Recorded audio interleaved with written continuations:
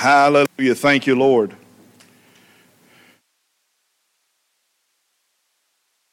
Glory to God.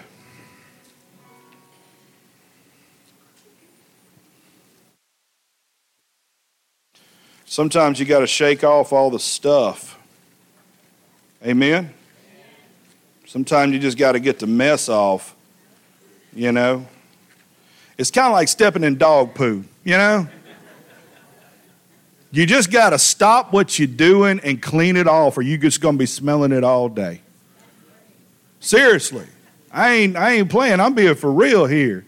Life is just like stepping in dog poo. Or gum on your roller skates. Amen. Amen. We know a little something about that, don't we, Chris? I tell y'all what, I'm going to tell you something about Chris Lewis real quick since he spoke up. Since he said something, he operates in the office of prophet. Y'all all know this, right? You know, like he'll get up here and he'll have a word, and it's a strong word, and it is amazing. What is equally amazing is to see this boy on a pair of skates going around the skating rink. I ain't never seen a white boy as much as him on the skates. It is a beautiful thing to see. In fact, he has inspired me. I am inspired to lease the skating palace for one night just so we can all go watch Chris. What you think? What y'all think? Y'all think that'd be fun? Yeah, we'll call it a fundraiser somewhere or something like that. I'll get $10 out of everybody and we'll give it to the kids' church. Amen? We'll do something like that. I think that'd be a lot of fun, right? What do you think, Chris? Oh, both of them. Mr. John can too? Oh, golly. Yeah, we're doing that, y'all. We're going to do that for sure. Yeah, and a race. We do. We do. Got to have that race. Got to do it. Got to do it all. Everybody good this morning? I'm waiting on my stuff here. You know, we've been talking about, I believe I was on resting for a little while, and then I got off on unbelief a couple of weeks ago, and we were out last week. Angel and I went down to Destin, preached in, what's the name of that town? Fort Walton. Went down there a few times before I was preaching. Yeah, anybody ever been to Fort Walton before? First few times I went there, it was, yeah. But now I go and I preach. You know, I don't go down there and get all toe up and ignorant, you know. Most times. Huh? Yeah. Right. But something came out, something came out while we were there that I've never really seen, except for, you know how you read scriptures from time to time. And I kind of got it this morning while we were, while we were in praise and worship. And I kind of want to look at Mark chapter 9, Miss Marvel. That's not on your list for this morning.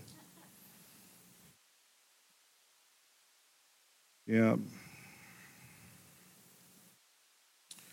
I'm trying to find my spot. Y'all forgive me. I'm doing this off the fly.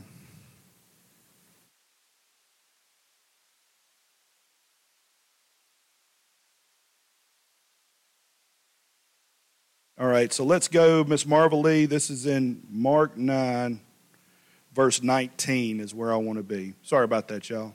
Mark 9, verse 19. As you could tell, we are on the fly here. This is impromptu. Y'all with me?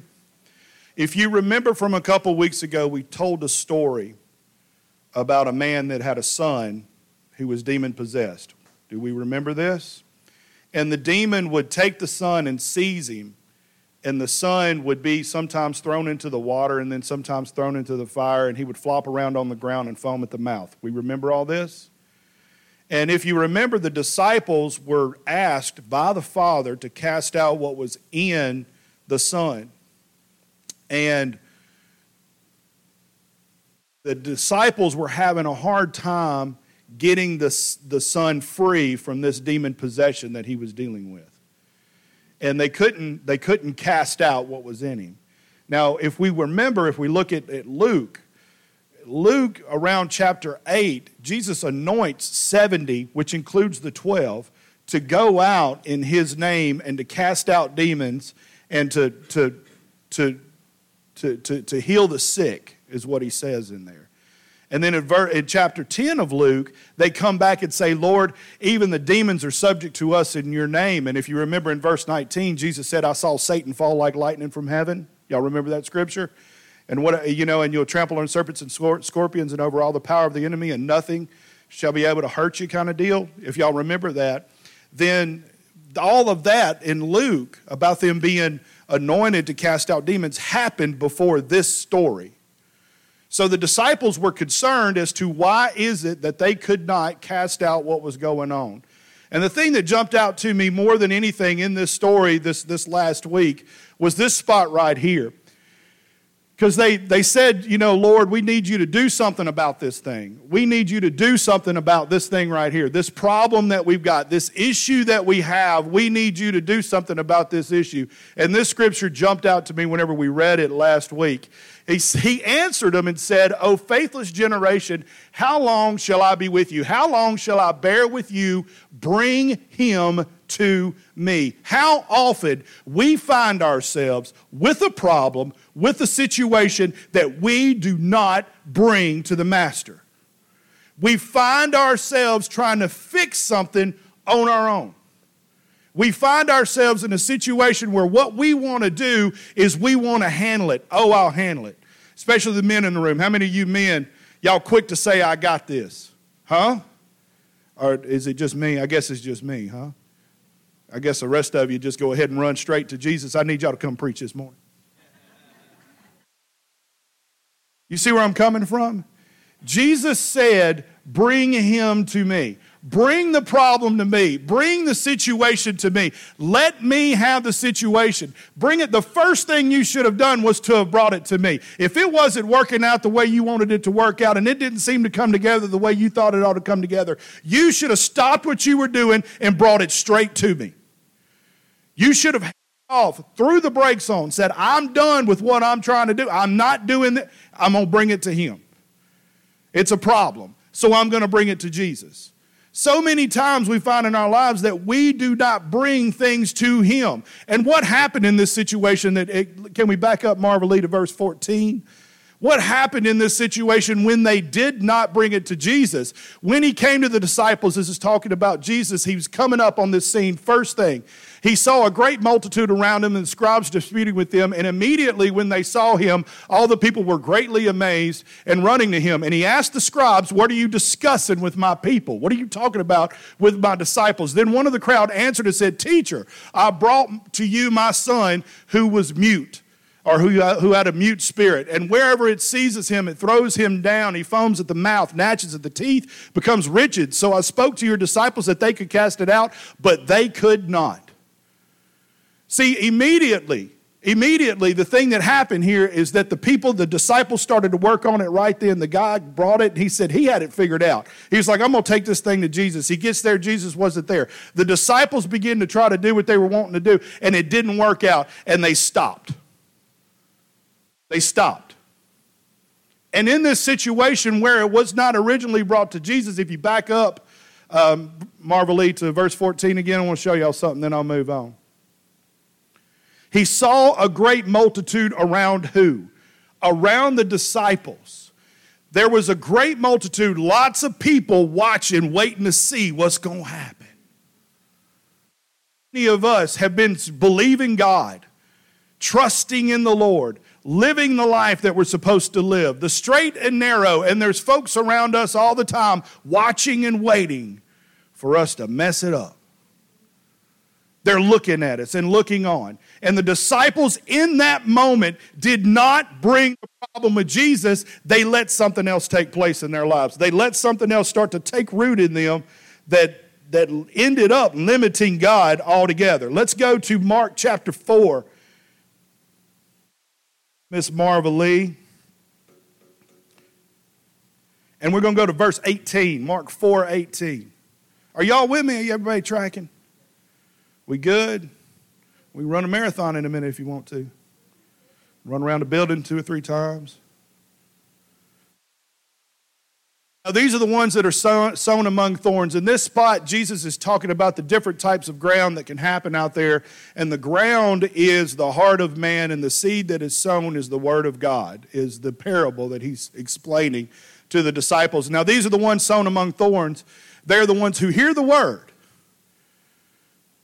And the cares of this world, the deceitfulness of riches, and the desires of other things enter in and choke the word, and it becomes unfruitful. And if y'all remember, we talked about our faith being the size of a mustard seed is more than enough to remove a mountain. That little bit of faith can make you live a life that is full of possibilities, full of times whenever anything that you could think or anything that you can ask can come to pass.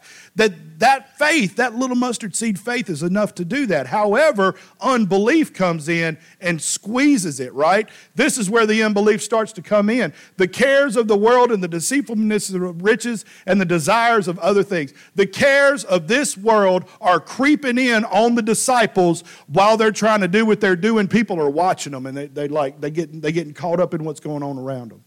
Distracted is the term that I like to use. They became distracted with things. That the cares of this world and the deceitfulness of riches and the desires of other things enter in and choke that word. This is where we live every day of our lives. Right here. Right here. The cares of this world, the problems, the issues, the things that come our way that are coming to take the word. The problems in this world are not coming after you. The devil is not coming after you. He's coming after the word that you're carrying to the world. He's coming after what God has placed on the inside of you. As far as he's concerned, you ain't nothing. We ain't nothing. He ain't worried about us. He's worried about the word that we have in us. He wants that word to stop. He does not want us to open our mouths and say what the word of God has to say. Because as long as we keep our mouths shut and we don't do anything, guess what will happen? Nothing. And he is A-okay with everything just happening like nothing. He has no problem with nothing taking place in our lives. He has no problem with us sitting around watching Netflix all day, binging on some new show that we want to watch and look at. He has no problem with us being on social media 5.5 hours during the afternoon instead of mowing the grass and taking out the trash. Must be at the wrong church, Paul. I'm supposed to be someplace else this morning. Are y'all feeling me here? I'm meddling. I'm wanting to meddle on purpose. I'm wanting to meddle on purpose.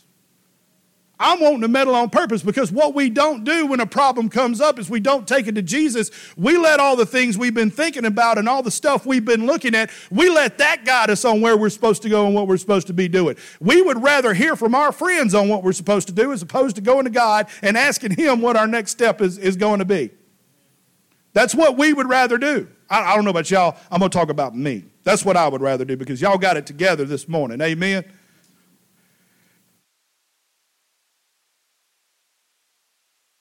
I take this time and instead of taking care of business, too busy watching Netflix or flipping through some sort of social media. And it becomes a distraction. And next thing you know, there's a problem in my life. I start trying to work on it. I start trying to put my faith to work. And the desire for other things have entered in. And they've choked the word that's in my heart, and it's unfruitful. And then I can't figure out why it won't happen. Can't figure out why it's not working out. Amen?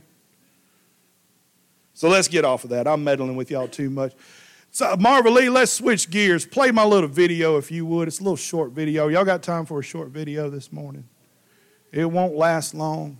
It'll feel good. You'll like it. You like it, ma'am? Yeah, maybe the ones up here. No, not the ones out there, the ones up here. Yeah. You're going to like it. Amen.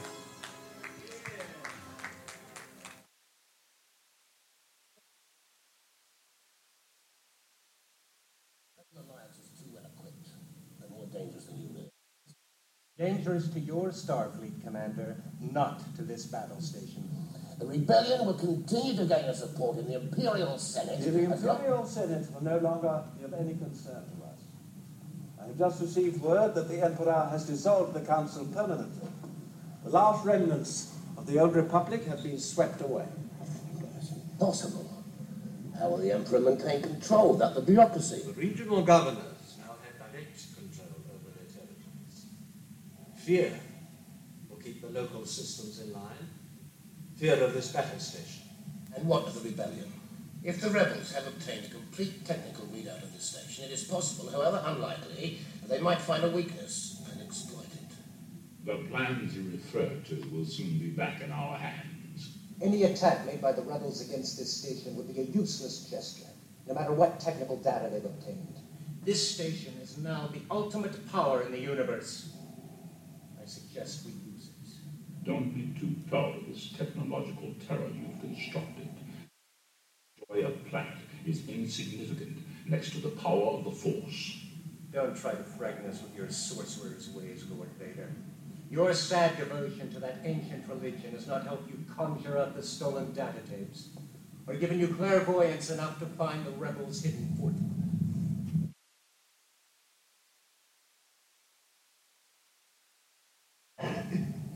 I find your lack of faith disturbing. Have this. Vader, release him. As you wish. That's good, Miss Marvel. Thank you. Amen. It's always good to have a little Darth Vader in your life, right? Thanks. Paul said no.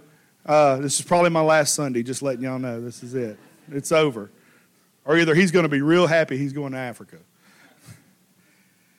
So anyhow, the reason why I wanted to play that is because you notice that Darth Vader says that your lack of faith,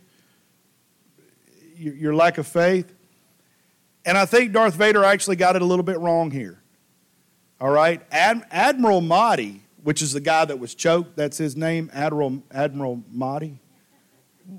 I mean, that's his name, M-O-T-T-I, Admiral Motti. How many of y'all knew that, right? Amen. Amen. I'm not trying to prove anything. I'm just letting everybody know what it is. You know? I mean, Matthew Morgan didn't even know that. Yeah. Anyhow, Admiral Motti it wasn't so much that he didn't believe in the Hokie religion that Darth Vader was trying to live out in front of him, right? It wasn't so much that. He was just so proud of what he had done and what they had done to build the battle station that was the most powerful weapon in the entire universe. Y'all with me? Are you following me? And so Vader comes up and he does the force choke, which I love the way the speaker shook it. Isn't it awesome when you got a good subwoofer? It's like, whoa. And then it increases. You know, it's like, oh, yeah. Amen.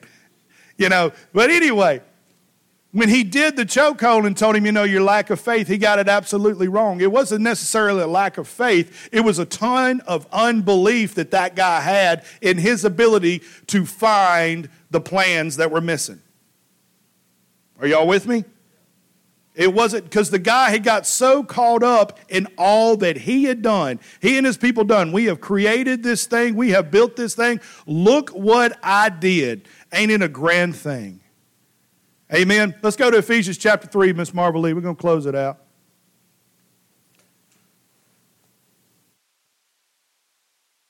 Ephesians chapter 3 goes right at the heart of this thing, in my opinion.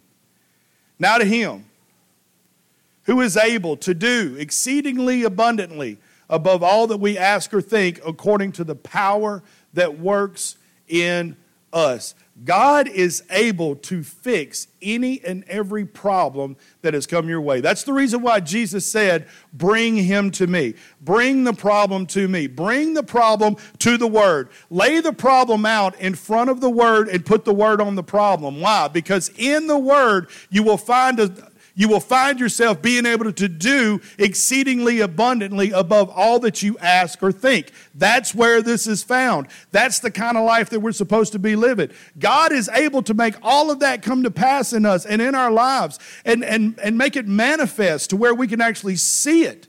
You can touch it. You can kiss it. You can hug it. You can ride in it. You can live in it. You can drive it. Whatever it is that you're looking for, you can run it. If you're looking for a piece of equipment, whatever the case may be, you can walk in it fully. All of that can happen. God is more than able to make all of those things come to pass. But if you pay attention to what it's saying, it's above anything that you ask and anything that you think.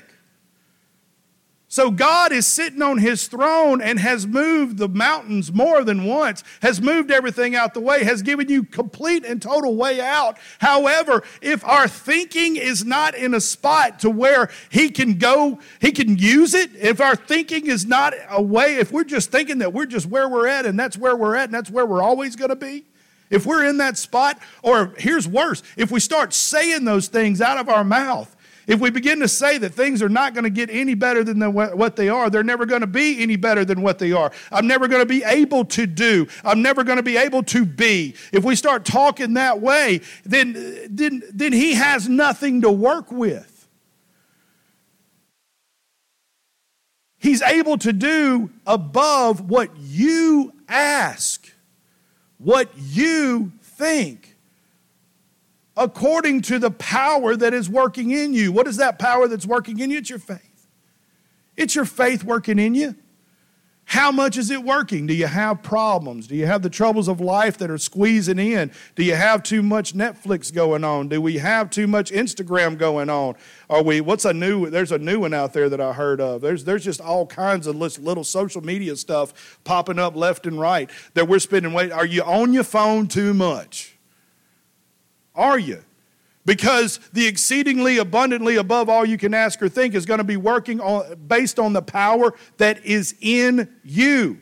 How much of his power is in you? How much of it are you letting work out? How much of it are you really, really, really letting work out as opposed to letting the wrong things work in? Amen? And you be like Admiral Mahdi, be building something and be all proud about all the stuff you built and feeling all good about the things that you built. And now God can't work. He still can't work. He's like Darth Vader. He just want to choke you out.